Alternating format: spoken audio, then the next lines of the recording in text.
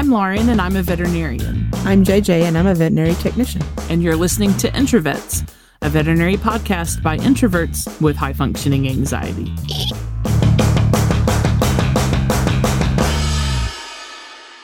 Welcome, everybody, to Introvets Podcast.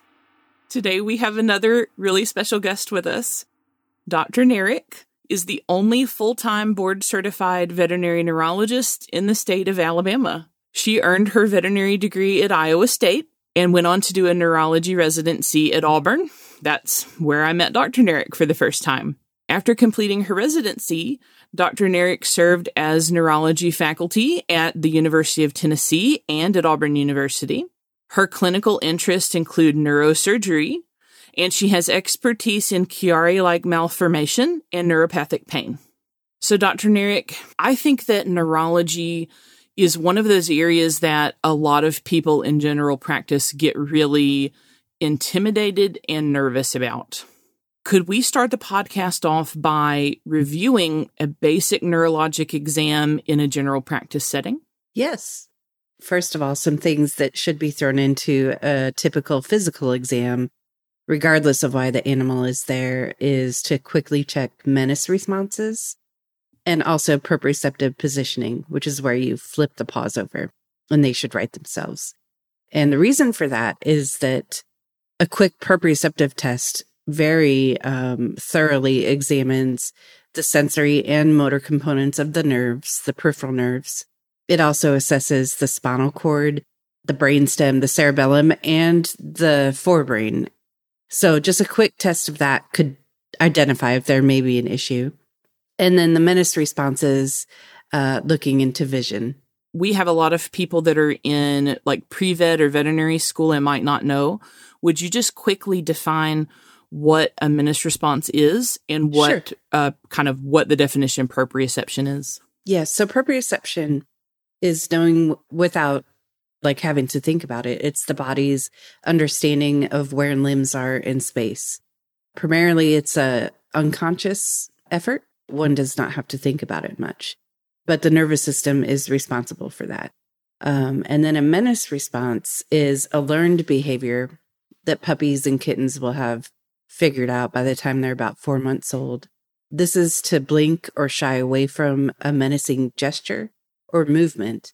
And so it's a quick way to assess vision in an animal, as well as the appropriate response to what they're seeing.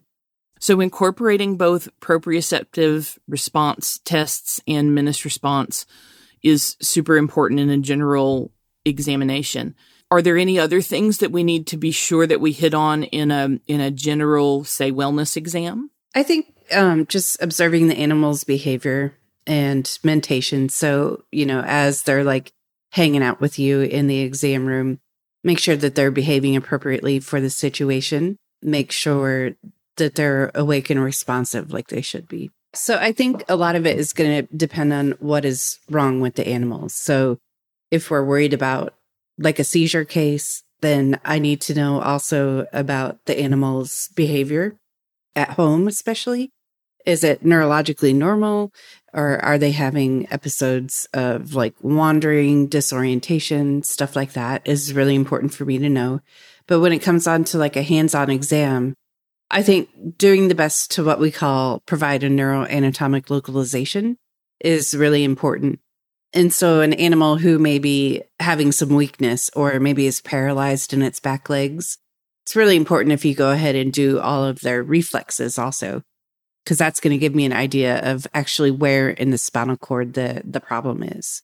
Just the more information that anybody can provide for me is best. I think at the very least, just make sure you have put your hands on the animal, because you mentioned earlier that a lot of people maybe are nervous or afraid of neurology. And it's not uncommon for me to receive referrals where maybe it's just mentioned that the animal is neurologically abnormal or they think it is, but no actual exam has been performed. So, yeah, exactly. Is what I say to that too. So in those cases, it's kind of like the owner has called the primary vet and said something's wrong, and they said, well, just go on to the neurologist. I feel very insecure about that. Or yeah. I think a lot of people are just really afraid of neurology. Maybe they're afraid that what they might do could further endanger the patient. I don't know. But there is I see a lot of freak out like, oh, I don't know what this is. Send it to the neurologist. Yeah. I'll just say, as someone who's worked in general practice for a long time now, that information is not surprising to me at all. I mean, I think as far as my anxiety levels go, neurologic cases are quite up there on my scale of panic. Well, just because so many of the neurologic things that we see are so dramatic and severe, from the dog with a herniated disc that's down completely and constantly screaming in pain, to the dog that comes in, or the cat that comes in status epilepticus, which is just uncontrolled repeated seizures. I mean, really in general practice, because we don't see those like every single day. I mean, it does sort of, I mean, I imagine people kind of like running around with their hands in the air, like, oh my God, what are we going to do? That's what I imagine also. Yeah, I mean, and I've been one of those people for sure. So,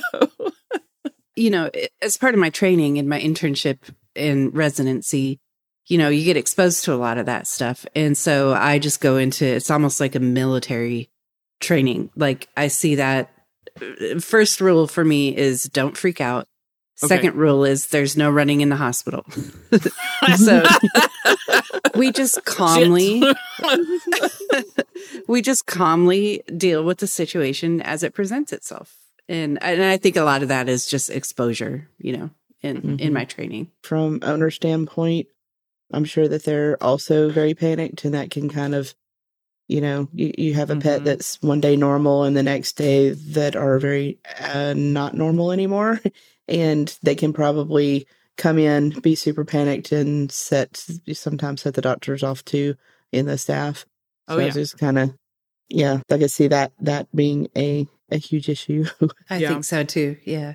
Just the number of times that I've come in and seen on the schedule, like, probable euthanasia appointment, owner thinks dog has had stroke. And I'm like, oh, I feel like that's probably going to be a vestibular episode, because those look scary. Vestibular episodes are frightening for owners to experience.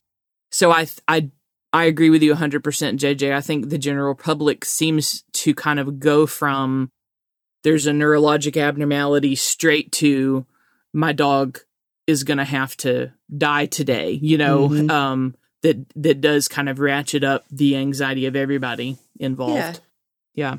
And I think for a lot of people, the idea that there are veterinary neurologists is probably a new idea. So maybe not knowing that there's people like me out there that can help. Yeah. I've got a relative that's got a dog that's going through some issues with rear end paralysis, and her veterinarian had recommended an MRI, and she was like, what now? You do that for dogs? Yeah. They're like, yeah, absolutely. Of course we do. Yeah. So that's I don't think that's very uncommon at all, that the general public does not realize that, dogs get more than vaccines. So yeah, hopefully this will help get the word out that there are other options as well. I hope so too. What I tell clients is that, like, even in the scariest looking times, there's going to be a treatment for almost everything that I see. So there's always going to be options. Yeah. Again, do your best to do a full neurologic exam, but you also have to take the situation into consideration. If you're dealing with like a very aggressive animal, obviously it's better for you to keep yourself safe than to like do all the tests that are required in a neuro exam. So it's situation dependent. And I take my own advice too in that regard, especially with cats who there may be, a very select available kitty minutes. Yeah. I pick and choose what I think is going to be the most important information for me to grab. If you have an aggressive animal that's also displaying some neurologic symptoms, I'm just kind of curious how often the rabies panic button happens. That's a great question. That would be my first, I don't like that. Rabies is always in the back of my mind. Any of my patients could be rabid simply because they're neurologic. So I always wear gloves on every exam.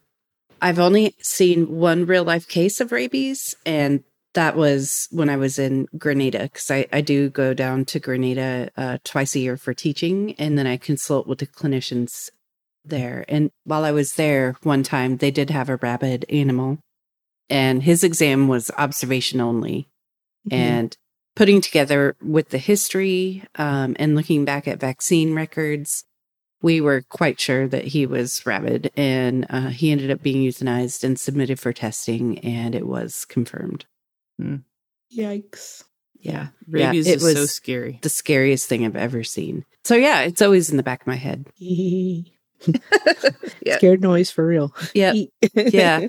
Well, so what about in your referral practice? Can you walk us through how you approach a neurologic examination when a patient is referred to you?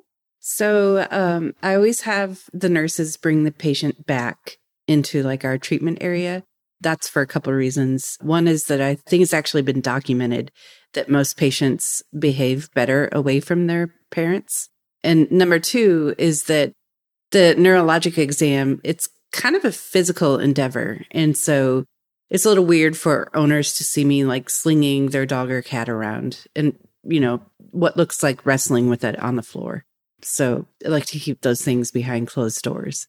But once the patient does come back, I will either have my nurse just let them around our little consultation area as they're relaying the history to me. Or if it's like a well-behaved animal, then we'll actually get a leash on it and take it to what I call our little runway where I can do a gait evaluation. And at the same time, I'm also keeping in mind the patient's mentation, their behavior, and having a look at their posture. And so that's all kind of my observational part of the exam. And then once I start diving into the exam, after I've done a full physical, I will start with a cranial nerve evaluation, and then I move on to proprioceptive testing. So as many postural reactions as it takes for me to make my mind up about what I'm seeing. I at least try to do proprioceptive positioning and hopping, and then I'll do the others, such as hemi walking or wheelbarrowing, etc., if I need to like further figure out what I'm seeing. And then I move on to reflex testing, where I'll get my little reflex hammer out and do my myotatic and flexor withdrawal reflexes, and then finish up my exam with palpation of the head and spine, which is sort of our way of asking an animal if they're painful or not. And that's it. But does it sound so scary? No, it's really not. It's very methodical. It's, the approach should be just like what any approach to a physical exam. As long as you make sure that you're hitting all the components, then you're going to get everything done. So, Dr. Nerick, what are the most important things a general practitioner can do to make neurology referrals more successful? So I did touch on this earlier, but seeing the animal in person and doing an exam is really important. I just mentioned that because sometimes they don't. Number two is, listing all the things that you've tried and were either successful or unsuccessful. That really helps. Providing diagnostic workup information like any lab work or radiographs that you've done. All that stuff really does help me out. Never be afraid to hop on the phone and chat with me about a case before you send it, or email me videos, stuff like that. Basically, the more information that I have, the better. So I almost hesitate to ask this question because we were just talking about how, people are intimidated maybe by neurology, and we hope that they don't feel that way. But what are some common mistakes you see general practitioners making with neurology cases? Honestly, I'm not seeing a ton of mistakes. Oh, good. Everybody's approaches to neuro cases are really, they're doing a good job. The biggest mistake is, again, when they haven't seen the animal and they're trying to refer it to me, especially if they're wanting like an emergency or an urgent referral. You have to see the animal first. But I think that everybody's approaches to like medical management for presumptive disc disease are actually quite good. A lot of people ask me, should I use an NSAID or should I use a steroid? And the answer to that question is yes. I mean, not both at the same time, right. Probably. Yeah, definitely not both at the same time. But I think an anti-inflammatory is an important component to that management approach. And Which one you use is personal preference. My personal preference is a steroid, but I think if you asked a bunch of neurologists, you get half of us saying NSAID and half of us saying steroid, and it just depends on how we were trained. If I could be a little more specific about the actual referral process, a real common mistake that I'm seeing people make, like when they're sending records, is for whatever reason, the component of the records that I get is more like a listing of medications, and maybe there's a diagnosis sprinkled in there, but the actual doctor's notes aren't included. And I think that might be a software issue, or maybe they just weren't documenting what they did. That I think has been a recent frustration of mine. Yeah, I can see how that would be frustrating. I think that's clinic everywhere. I don't know how many records I get on the daily that I'm like, thank you for letting me know that they bought some prevention, but what did y'all do to the dog that we have here that's limping? What exactly? Yes. Help. Yes. Yeah. Okay. All right. Well, so let's talk about medical records for just a second. Sure. Oh boy. You need a hand up on that soapbox? Yeah, maybe. There you go. So, okay, now I'm not trying. It is not my intention to single anybody out or make anybody feel, belittled or anything like that. I just want to say that first. But so in my relief practice, there's some clinics I work at more, but I actually go a lot of places in Alabama. Okay. So I have seen all sorts of setups with regard to medical records. Before I was in relief practice, I worked in a general practice, but I took a lot of dentistry referrals. So I got a lot of notes that way that I needed to review. And then when I worked ER medicine, then I would a lot of the time have notes to review from those cases. Okay. So I've had the opportunity to see a lot of notes, and I worry that it is not so much a software issue as a not writing notes at all issue in some cases. Not all cases, but in some cases I have that suspicion as well. Yeah. And I'd just like to remind people that that's not legal. Correct. You need to have notes okay. about every patient. There are a lot of things in veterinary medicine that I'm passionate about, but making medical notes is definitely up there towards the top of the list because, well, number one, I can't remember everything myself across time. So I try to be as specific as possible just to help me out, because sometimes they'll be like, this animal is here and everybody on the staff knows who it is. And I'm like, I don't remember anything about seeing this patient before. But luckily I have my notes there where I've made like a dissertation about what I saw. And I'm like, yeah, because that's the level of detail that I personally need to be able to remember all the things about the case. I've worked at places before where people are very excited that I make very detailed notes, and I've worked at places before where people were not very excited for some reason that I make detailed notes. I'm not saying that everyone has to make the level of notes that I do or be as neurotic about notes as I am. I understand that's not for everybody, but there needs to be some notes at all. A lot of the time when I do call and ask another veterinarian, like, you only sent over basically a summary of what they've purchased over the past 7 years or something. I need the actual notes. Like, what were you seeing in the mouth when you did dentistry? I need the radiographs that you took. I need those kinds of things. And a lot of the time, the answer I get back is, we sent you everything we have. No, there aren't any notes. And I'm just like, what? How is that a thing? We won't make this a medical note focused episode, but clearly I'm still traumatized and I do think that there's a software issue too with some record keeping software, because it'll even say there's a document embedded in this list of medications that I'm seeing. Oh. But it's a file that I can't access on this sheet of paper that I have. Mm-hmm. You know what I mean?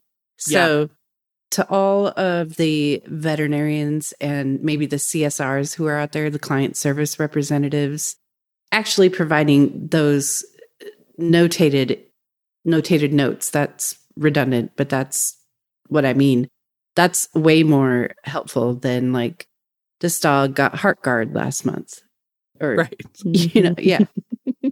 JJ, as a client service representative and having been a technician before too, do you have any recommendations for how clinics can make sure that they're getting all of the available information to the specialist accurately? I think making sure that whoever's responsible for sending the records knows how to do it. Because, I've run into that as being a big Step issue. one. Yeah. Because a lot of times, reception, customer service rep, however you want to call us at the front desk, a lot of people will have like a certain amount of knowledge of the software, but not enough to know how to. In Avomark, there's a lot of little boxes you can check for what you want to send. Mm-hmm. And if you don't have the right one checked, they're not going to get the doctor's notes, or they're not going to get the medical condition, or they're not going to get the lab results. And we have ours kind of down to a science, but I know there's times where I've called other places and I'm like, I need records and radiographs. Oh, I don't know how to send radiographs. I'm like, can you put me in touch with someone who does, maybe? So yeah, knowing how the software works and knowing what to send. And if you don't, please pass it along to someone else, because I've run into that brick wall too, where they're like, oh, well, I just don't know how to do it. And I'm like, a technician maybe, or, pass it along. Don't just say, that's it, sorry, bye, because that's not going to help anybody. Yeah. Okay, Dr. Knight, let's talk about some neurology myths that we can address. I don't know of a ton off the top of my head. Okay. But let me just say, because this was brought up earlier, for whatever reason, whenever anything neurologic happens to animals, people immediately go to, oh my gosh, my animal's had a stroke. And although strokes do happen in dogs and cats, it's not the number one cause of veterinary issues. So I don't know why that is. I guess just because maybe that's one of the more common severe things that we see in human beings. And so they can relate to that. But that is something that I see quite a bit. And I've always kind of wondered about that. I agree. I think it's the average layperson has shockingly little medical training, but a stroke, they kind of know what that is from television, from family members that have had them. And I think that's what they jump to, because that's just kind of the terminology that they know. So it can be a little difficult to try to present my list of differentials to people like that. And then the other thing that happens, this isn't a myth, but this is something that does happen, is that people will like cling on to something that I've said, even though I'm just tossing out possibilities. Okay. And then they want to know every single thing about that. And I'm like, but wait, we haven't made that diagnosis yet. I'm just going through possibilities with you. Oh. Yeah. So I don't know. What kind of myths out there have you guys heard about neurology? Oh, okay. Yeah, we can go through them. I will just say, it's so funny that you mentioned wanting to know everything about a differential diagnosis before, the actual diagnosis has been made. I think it's an anxiety response, and one that I do because I'm seeing a neurologist right now, a human neurologist, for some issues that I'm having, and I did the same thing to my neurologist. He was like, I really think that it's this. This is my top differential, but there's other things it could be like this, this, this, and this. Yeah. And so after he said, top differential, I had my list of questions, I'm very detail oriented. So I was like, I want to know this, and I want to know this, and this, and this. And he was like, he actually refused to answer any questions that I had at all until I had a diagnosis. And it made me infuriated. But then later I was like, shit, I'm doing the same thing that people do to us. You totally were. Yeah. And I think you're right and a lot of people I think are asking me that because once again, they're like, is this all even worth it? And that's why my answer is, pretty much no matter what we find, there's going to be a treatment option out there, or multiple treatment options. So, right. But first we need to make a diagnosis, and then I can talk to you about prognosis, timeline, treatment, all that. So I think that is a good myth, just basically the myth that any sort of a neurologic issue going on with your dog means certain death, and we should just throw in the towel. Certainly in veterinary medicine, we do have to be realistic that unfortunately not everyone has the resources to do the ultimate gold star treatment for every single case, Yep. And in fact, when I don't have any specific numbers, but I know that the amount of savings that the average person, say in the US has, people look at that and it's always shockingly low. So I always think, if we're running into an animal emergency like a neurologic issue, this is going to be something that cost is going to outpace what the average person has in their savings account. And so then I do always kind of worry about that. And I know clients do too, but you're absolutely right. Like there is almost always something that we can do. The question is going to be, is it attainable for the owner? I think. Yep. On the topic of preventative medications, I do get asked a lot of questions about, is this particular product known to cause seizures or neurologic abnormalities? Mm-hmm. That's a good one. And to be honest with you, I'm not up on all the different products that are out there. I don't even, because they come out with new ones all the time. And as, a specialist who's not prescribing those medications, it's difficult for me to keep up with. But what I will say is that in most of the cases where this has been a question that's asked of me, the evidence is anecdotal at best. So yeah, I would say trust your family veterinarian on guidance for which products to use. Don't ask your neurologist who doesn't know what they are. Oh dear. So this was sort of talked about earlier, but I think it's a myth that neurology is hard. Okay. It's actually very logical. It's deductive reasoning. It's like doing a puzzle, I think, in terms of like neuroanatomic localization, which is the meat of what we do. I think that if you can perform a complete neurologic exam and you keep in mind the functional components of the nervous system, then you can figure out where the problem is easily. And I really enjoy that kind of thing. And that's why I'm a neurologist. I wonder why. I mean, so I have not done a poll, okay, but just in my day-to-day experience with other veterinarians over the past, decade, I wonder why it is so common for people to be intimidated by neurology if it is very straightforward. It just makes me wonder, is there maybe some sort of difference in the way that it's taught, or maybe the neurologists themselves that are teaching it are really intimidating or something? I don't know. I don't know what it is. I don't know what it is either, but I've been in veterinary academia for 15 years now. Like I mentioned earlier, I still dip my toe in it, teaching in Grenada. I try to make it as approachable and practical as possible. I know that there are colleagues of mine who, for lack of a better word, are just, and I'm not trying to make a pun, I think that some people are too cerebral and maybe intimidating to students just because they exist in this ivory tower, up above everybody. And that kind of is an attitude in academia. I try to bring it to real life. And I think ultimately my practical approach to things is why I ended up in private practice anyway. Yeah.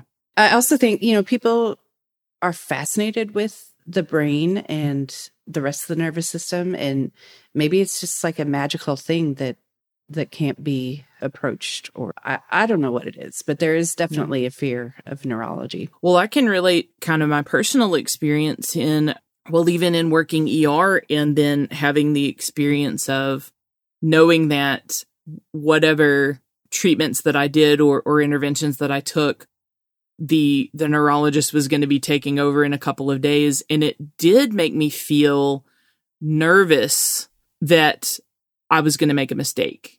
Maybe with neurology, we feel like there is so much riding on every little decision that we make, For me, that's what makes it stressful to handle a neurology case, is that I sort of have this idea that there's probably one right thing that I can do. And what if I don't do that one right thing, and oh my God, like that somebody else is going to be looking at it. And what if I go too far beyond what beyond what my station is, that sort of a thing. And what if I don't do enough? And what if I do too much?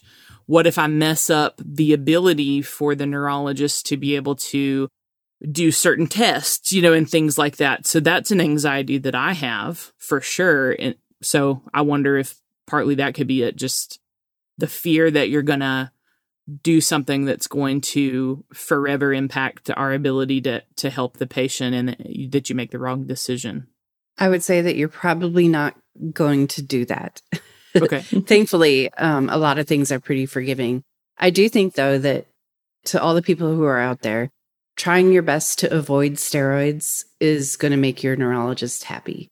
Okay. And that's because, let's say we're dealing with an inflammatory process like a meningoencephalitis of unknown etiology, all those little acronym things. Will you just real quick explain what that is that you just said? Because I think our vet students' eyes just glazed over a little bit. Yeah. So this is a category of basically what we think is autoimmune inflammatory disease of the central nervous system. And going through the different diseases, you're going to find a lot of acronyms. And so things like GME or NME, NLE, SRMA, these are all kind of under this category of autoimmune inflammation of the central nervous system. And so now I'm not saying that you should avoid steroids if it's like you give steroids or the animal dies. Okay. Like in that case, of course, you want to err on the side of saving the animal's life. But if you can avoid steroids and you know that the animal is going to be moving forward with a workup, which may include like a spinal tap in the case of these inflammatory cases, steroids can make a tap look normal because basically they're treating the problem. And so then in that case, we may not be able to identify the actual disease process. If the owners are for sure not going to move forward with like a referral and a specialist workup, or again, if it's steroid or death, then of course, use the steroids. But I think that would be the biggest problem that I could identify that might make me a little irritated. Okay. Otherwise, I mean, do your best. I'm not going to hold your nose to anything for doing your best to try and help an animal. Well, I think that's helpful for people to know. Mm-hmm. Definitely. So we've talked a little bit about sort of when we would reach for steroids. And you mentioned that you prefer steroid use over like an NSAID, but you could use either or for like a case where you really think that intervertebral disc disease is the top differential. Yep. Is that really the only time that you're going to reach for steroids first then? I use steroids like water. And it's kind of a joke among specialists that neurologists only need 2 drugs, and that's phenobarb and steroids. Which, I mean, it's broader than that, but that is like a running joke. So I use steroids, of course, if I'm dealing with one of these autoimmune issues. Mm-hmm. I'll also use them at lower doses if I'm dealing with maybe an infectious central nervous system issue, because, the inflammatory component is wreaking a lot of havoc. Yeah. So while we use an antimicrobial to go after the actual pathogen, we also need to settle down the immune system response. I use them when I'm suspicious of a tumor because a lot of tumors will incite local inflammation. I use them if I'm suspicious of like cerebral edema because steroids will help draw out that edema fluid.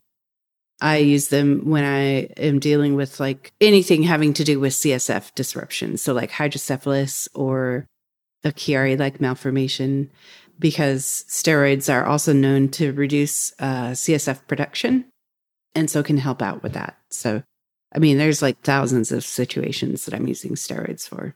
It sounds like at the referral level, steroids are an incredibly useful tool, but the issue comes in when maybe we in general practice start them kind of too early, as in we haven't gotten a firm diagnosis yet and they're already started. But so they can kind of inhibit our ability to get a diagnosis.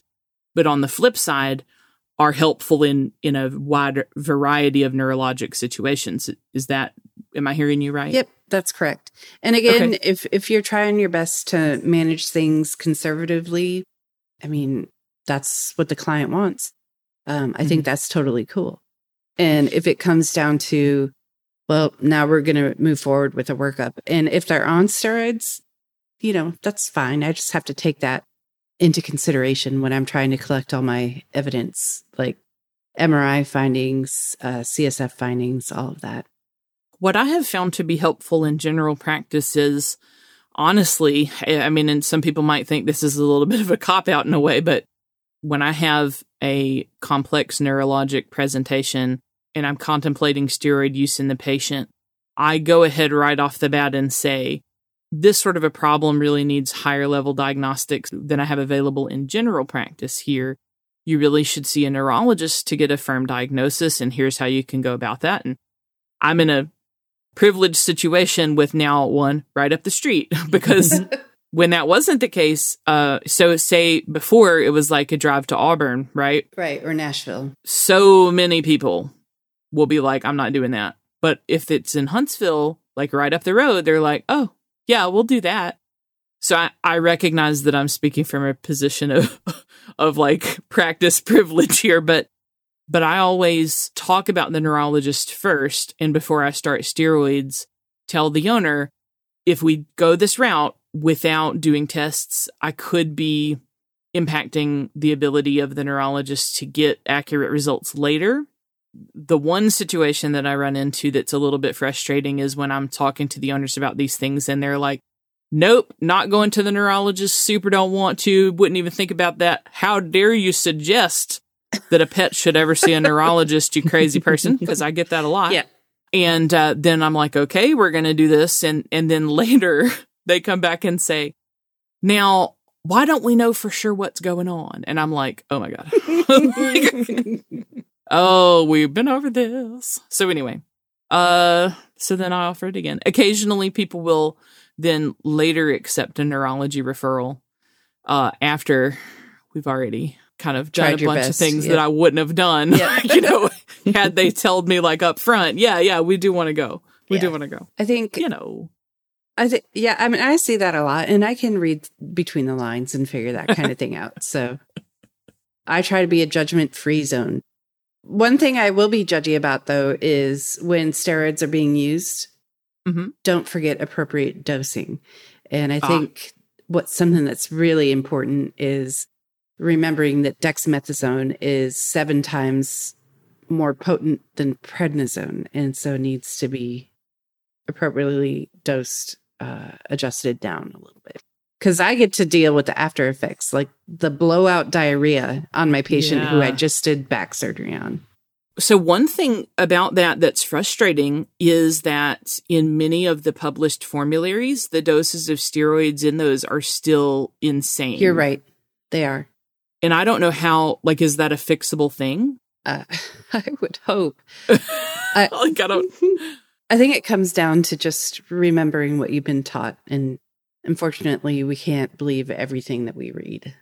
I mean, some of the studies that are referenced in those formularies are quite old, and I would say no longer relevant. Gotcha. Yeah. Dr. Nerick, do you feel comfortable sharing dose information, or is it too specific to get into on a podcast? I'm comfortable.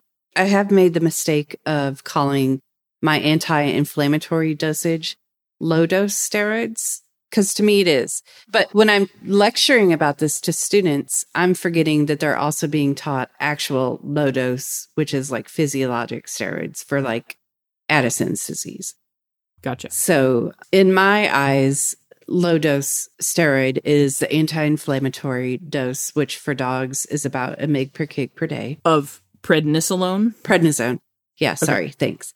And for cats, basically we double that. And for immunosuppressive purposes, we're starting at 2 mg per kg per day for prednisone in dogs. And in cats, when that's needed, which I hardly ever see cats with autoimmune issues in my practice.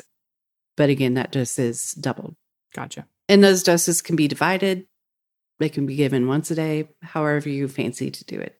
And then if dexamethasone is being used, we need to reduce that by a crap ton. By a factor of 7. Or to make your math easier, just by a factor of 10. And then you just move the decimal point. say an animal needs 5 milligrams of prednisone, what we're looking at is 0.5 milligrams of dexamethasone. That's correct. That's super useful. So, like, addressing the formulary issue, sometimes I forget stuff and I have to go back and look it up, and then I'm like, what in the hell? Like, why is the formulary saying, like, on if you just look up prednisone and, like, plum, okay, we'll call plum out. It's like some outrageous thing or something crazy where you're like, why would you ever need to dose it that high? Like, what? Are you just aiming for an ulcer right off the bat or no? If the publishers of veterinary formularies are listening to this podcast, please adjust your dosing. Yeah. For the That would be love. great.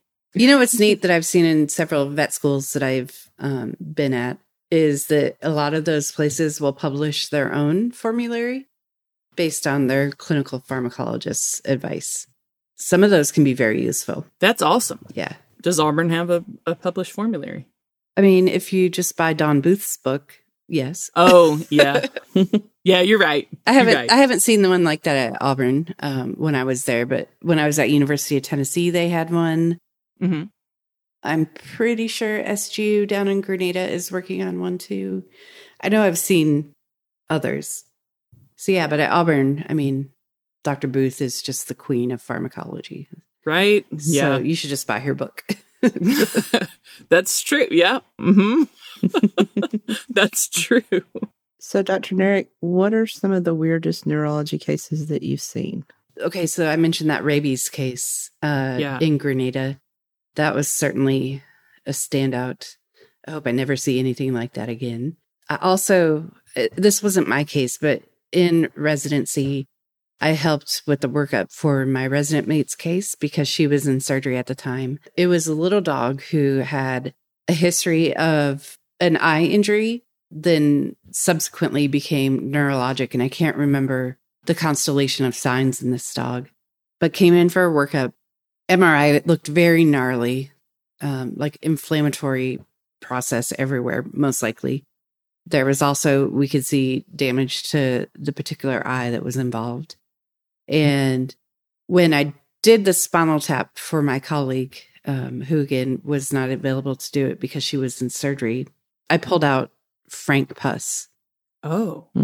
Usually spinal fluid should be clear, colorless. This was like, it looked like panicure, Oh. Whoa. like a thick yellow substance coming out.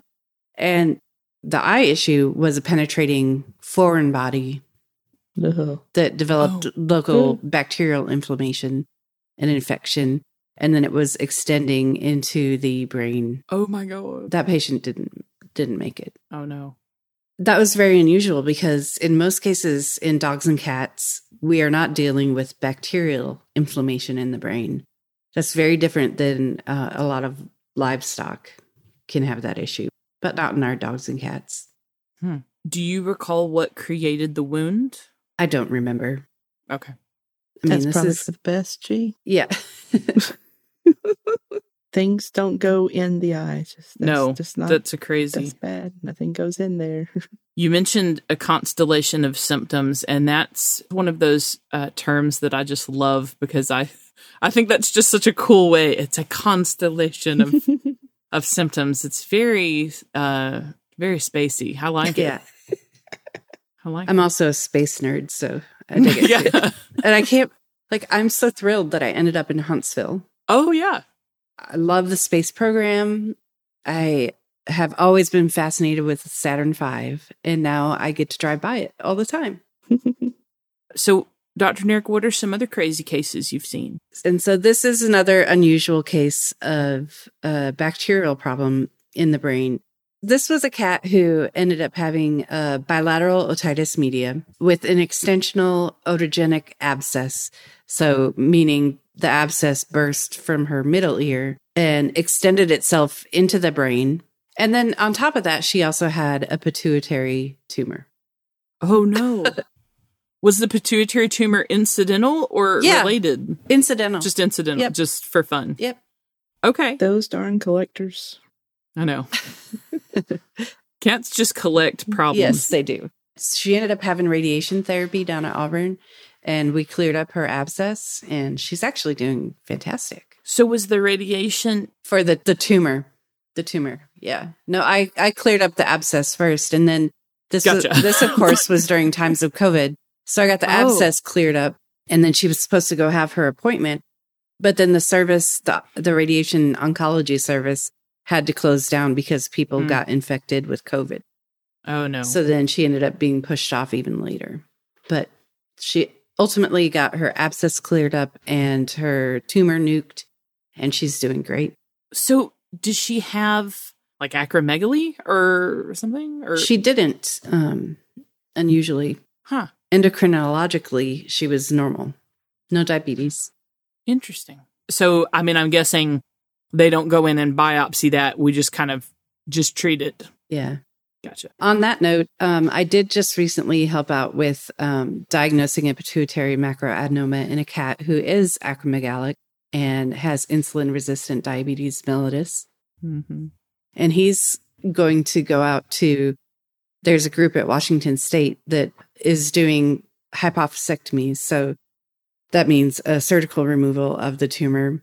And they have a great team. They have a surgeon, like a general surgeon, a neurologist, and a critical care, a criticalist who's also got her PhD in endocrinology. And so they have a really neat team to manage those cases. And he actually had features of acromegaly, which I had never seen in real life before. He had kind of a broadened nose, and his teeth were normal space, but then he had one giant foot. It was really interesting. That's awesome. It's always, I think, impressive to me and good to remind myself that there are clients that will travel to other states with their pet to get them the best care. That's actually my second case that has gone out to Washington State for that group. I think in general practice, it's really, really easy to assume that most owners or even all owners want the bare minimum care, because sometimes the owners that do want the bare minimum care scream at you if you suggest any other thing. Mm-hmm. I mean, seriously, sometimes you get kind of like traumatized by that and then think like, well, shit, if I'm going to get yelled at every time I suggest these things, then I'm not doing it anymore, you know? Yeah. Maybe not even consciously, you know, maybe even subconsciously. But so I think that's so good to remind ourselves, like, look, some people will get on a plane with their cat and travel someplace else to have brain surgery. Yep. One of the difficult things I think about general practice is that we have clients that are willing to board a plane and go anywhere in the world, and clients that won't, I mean, to be frank, do anything. And then everywhere in between, that makes it really tough. Yeah. Like, it's stressful sometimes. Yeah, I'm glad Man. that I don't have to deal with that particular aspect of practice. Because if they're coming to see you, then they're already on board with doing a lot of stuff. They're at least on board to come see me and Yeah. have another evaluation. A lot of times the estimates for our workups or procedures are a little bit mind-blowing. Mm-hmm. And so to kind of circle back around to things that family veterinarians can do, I think preparing the clients who are willing to go for a referral for like how much time might be involved, especially if they're going to a university that is not typically just a day trip. Mm-hmm. You know, there's going to be a lot involved. Now, for when they come to see me, I try to make everything happen same day if we can, and if my schedule allows for it. But it's easier if they've already been prepared for how much it's going to cost and what kinds of things might happen. And we can't get into really specific costs, especially just because of, you know, just even geographic differences. Yeah. But I think it's fair to say preparing owners for cost in the thousands of dollars and not the hundreds of dollars is reasonable. Do you agree? Yes, I agree. You know, unfortunately, our best diagnostic tools like an MRI or sometimes a CAT scan, those things are expensive machines. They're actually human quality machines in most cases. And it does take a good deal of upkeep and overhead to keep them running. So we have to charge appropriately. Another really wild case that I had that I just thought of, it's the only time that I've found myself in emergency brain surgery. Oh, Yeah. okay. That's never a thing that you want to be doing. Mm-mm. For whatever reason, I'm talking about all these bacterial issues, but I think it's because they're so unique and I'm never going to forget them. This was a little dog who, at 6 months of age, she was adopted. And she was found to have a scar on like basically where her forehead would be in a dog. And they thought it was probably a bite wound from a littermate. She went on to do just fine for the next years. And then at about 1.5 years of age, started circling. I think she had seizures. And then they kind of managed it conservatively for a while until she started really compulsively circling and her mentation started to decrease. So she was acting very lethargic, not very responsive. So they brought her in and we did do an MRI. And this was when I was in academia. So this takes a while because the student gets the case. We talk about it. We take like an hour to do an exam and talk about differentials and stuff. We go back to the clients and present the plan. Then we have to get on the list for anesthesia and radiologic procedures. The animal finally makes it to MRI later in the afternoon, where we see a suspected abscess that has grown to the point where it's basically entrapping a lateral ventricle. And so the dog's acute decline was because of an obstructive hydrocephalus. And so now it's like 3-4 o'clock. And I was like, we have to get this dog into surgery now because she's like circling the drain. Yeah. And so I ended up with my resident and the student in the OR at like, we were starting this brain surgery case at like 5 o'clock at night and got in there and removed the abscess in its entirety, decompressed that ventricle, and the dog did great. We actually wrote her up because oh, wow. It was the only report that we could find of an anaerobe causing a brain abscess in a dog. And you guys felt like it was related to that little scar so she from had a puppy. Yep. Huh. She had been bit, and then this thing was just very slowly developing and, you know, being dealt with by the brain until it just reached a point where it obstructed that ventricle. And that's when it became an emergency issue for her. And so for our pre-vet and veterinary students, we're talking about basically an abscess that gradually got so big that it squished the brain. Squished the brain, and more importantly, squished the pathway for spinal fluid. The thing about spinal fluid is that it's consistently made no matter if the pathway is free or not. So it's going to keep making itself, and the dilation of the pathway that it's supposed to go through can happen very suddenly, and it's that pressure change within the skull that made it a problem. Wow. That is a crazy case. Mm-hmm. Yeah, I remember I got home later that night, and my husband, who was then, we were just dating, he was like, "Oh, how's your night going?" And I was like, "You're never going to believe what I just got home from." And I was like, "How's your night?" And he's like, "Oh, I went to a party with some friends." And I was like, Right. "Well, I was having a different kind of party." Right. I just had my hands inside of the skull, you know, fixing the brain. No big deal. Yeah. Routine. Any other crazy cases, Dr. Nerick, that you want to highlight? I don't think they're crazy to me because it's relatively routine, but I just am always amazed at like little dachshunds who blow out discs and are completely paralyzed. And after having surgery, just seeing them walk again normally brings so much joy to my life. Yeah. And, you know, I see a lot of sad cases on neurology, but it's those little guys who really keep it going for me and keep it to be very rewarding. That's awesome. Is your favorite type of case the back cases? I think they're my favorites. Surgery goes well. The cool thing as a neurologist is I get to do medical and surgical cases. Yeah. And I tend to like the surgical ones better, but it's like I said, it's just so rewarding to help those little guys out. And, you know, their owners are, of course, always very grateful. Yeah. So it's the things like that I can actually help and permanently make better that really keep me going. Well, Dr. Nerick, thank you so much for being on the podcast with us. We really enjoyed having you today. Yes, thank you. Before we sign off, we'd like everyone to know that we've created a listener poll. We've created the poll to help us understand our audience better and to bring you the best content possible. If you wouldn't mind filling out the poll, we would really appreciate it. And you'll find the links to the poll on our social media accounts. If you have stories, questions, or anything else you'd like for us to read, send them via email to introvetspodcast@gmail.com. You can also find us on social media. We're on Facebook and Instagram, and it's @introvets. And don't forget to rate, review, and subscribe to the podcast. It really does help. And we'll see you next time. Bye. Bye-bye.